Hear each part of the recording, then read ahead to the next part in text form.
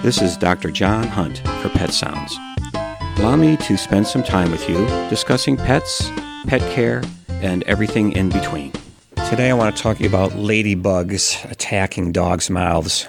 There was a Facebook scare about ladybugs getting into the mouths of dogs and burrowing into the mouth, causing pain and making the dog sick.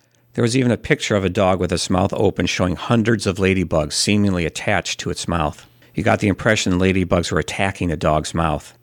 To complicate matters, the Facebook page recommended going to another site to get more information. Unfortunately, that expert, quote-unquote, information was not entirely accurate. Here's the real story. Our run-of-the-mill American ladybugs are harmless critters that are cute, colorful additions to our lives. The bugs in question are imported Asian lady beetles. They were intentionally brought into the States to help control aphids. They have been successful, but they have also been pushing out our American species. The Asian lady beetles are the ones that get into your home in droves. The Asian beetles can bite and release a substance that can cause a chemical burn and release a foul odor.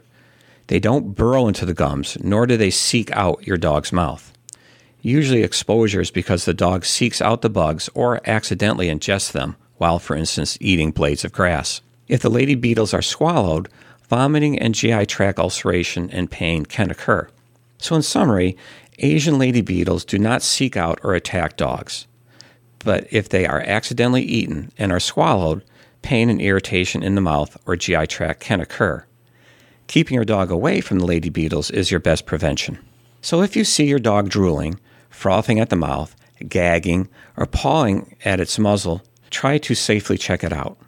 The most common causes include a stick stuck across the roof of the mouth, a bone wrapped around the teeth, a fish hook stuck in the lip, burns, or Asian lady beetles.